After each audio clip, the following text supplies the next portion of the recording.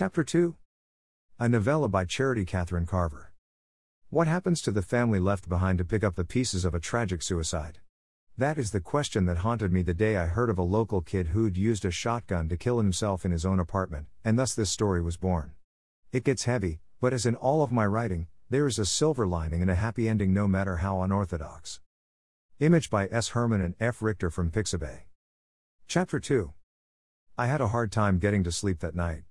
Around 3 in the morning, I decided I would go see Renee before work at 5. She was still half asleep since I'd woken her up, but she was thin and had a pouch of a stomach that could hardly be missed. "So you want to come in?" "Ah, sure. I hadn't seen her since. Can I get you some water or something?" I shook my head. "I've got water in my truck." The two of us sat down. "So, how you been, Val?" "Not great." "Yeah. You feeling okay?" "Yeah, I'm feeling fine, finally getting past that morning sickness stuff, I think." At that she looked like she was about to hurl, though, and I leaned back, but then nope. "Nope. False alarm. You do that a lot, throw up?" "Close to all day. Or, I did, mostly over it now though. I've lost 20 pounds. "Well, is there anything you could eat?" "Crackers. And juice. I've been up all night with a headache tonight, but they don't come as often as they used to either." "The headaches?" She nodded. "Well, I get 'em sometimes." "From morning sickness?" She had a smile on her face. "Well, no." But I laughed, still unable to take my eyes off her stomach. "Do you want to touch it?" "What?" I know, but she grabbed my hand, pulled up her shirt, closed her eyes. Your hands are cool." I jerked my hand back, but she just laughed. No, it feels good," and she placed my hand on her stomach again. I remember when my sister got pregnant, I could feel the baby kick sometimes. It was the sweetest thing. Renee opened her eyes and leaned back.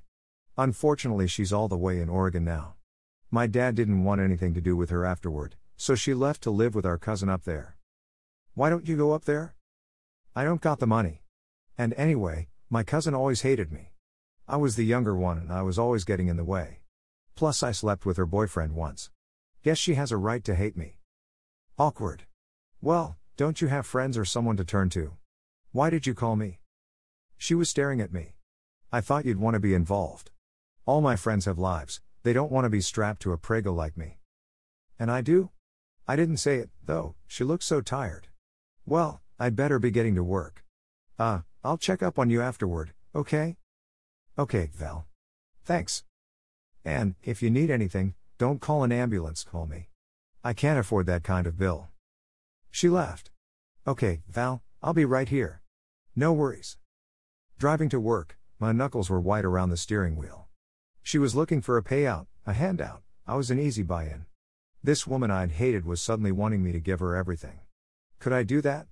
Was it possible I could let my life change as easily as that? I didn't want a kid, especially since it wasn't even mine. I shook my head and found work at the mill to go by more quickly than usual, and then I was back at her apartment. Lying on the couch, she looked up at me with lazy eyes while I talked about old times with my brother. "Boy, my dad beat us senseless for that, but it was one hell of a time." "I bet. Sounds like it would have been fun to live in the country. I've never been outside the city myself, never lived anywhere else." "Really? Wow. And I've moved at least 5 times now. Wow." A moment passed and she yawned. "Well, I'd better let you get to bed. Do you want to stay, Val?" "What?"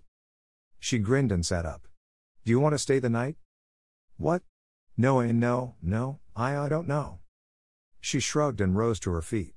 "I've got a queen-sized bed, pretty comfortable too." "No, I can't. I mean, what about?" She giggled. "The baby'll be fine. They say it helps with stress and all, even morning sickness." "Well, I can't sleep with my brothers." She frowned right off. "Don't even Val." "No, that's not what I meant." Look, alright, I caught something a while back, and I can't." Oh, well, okay then. I guess I never, What? Thought I had girlfriends." She just shrugged. "Well, I had plenty, all right. But, the last one, Tabitha." "Oh. Tabitha Hermish?" I stared, and the girl laughed. "Tabitha has just about everything in the book, I know. We used to be best friends, And she's been at it since she started growing tits.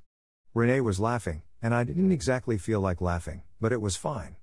Anyway, I'm sorry to hear that. Yeah, well, I'm on medication now and it's getting better.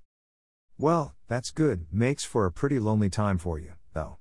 That why you drink so much? Maybe part of it, but well, anyway, I'd better get home. Early start tomorrow. Yeah, okay. I'll see you tomorrow. Yeah. See you tomorrow. And I did see Renee the next day, and the next day and the day after that. In fact, I went to her house practically every night instead of staying home and took only a couple of beers with me. I smoked outside but drank inside, and we talked or watched movies or played cards. One of the guys at work asked if I had a girlfriend. Why? Oh, no. You just act different is all, act like you got laid. I laughed. Well, I ain't telling you about her. Aw, come on man. Not like I'm gonna steal her or nothing. No. Alright. Geez. But the guy went around and told everybody on our shift the news. Dude. It's just a girlfriend. Yeah, but you were always so pissed before, and now you're not? Okay. I didn't know what that meant. I wasn't any better, just less lonely, I guess. I still tossed and turned at night, and I'd kicked a hole in another door not 2 nights ago because I was really just so ticked about the whole deal with Renee, but maybe things were better. Maybe it was better than waiting to die. Renee asked me to go to her first appointment with her. I'd claimed her on my insurance at work so she would be covered but hadn't expected to have to.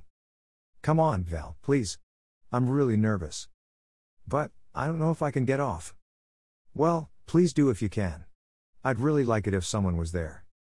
I left the exam room when they gave her the inspection, then went back in when she was dressed again. She said she was about 4 months along. I nodded but didn't know what to say.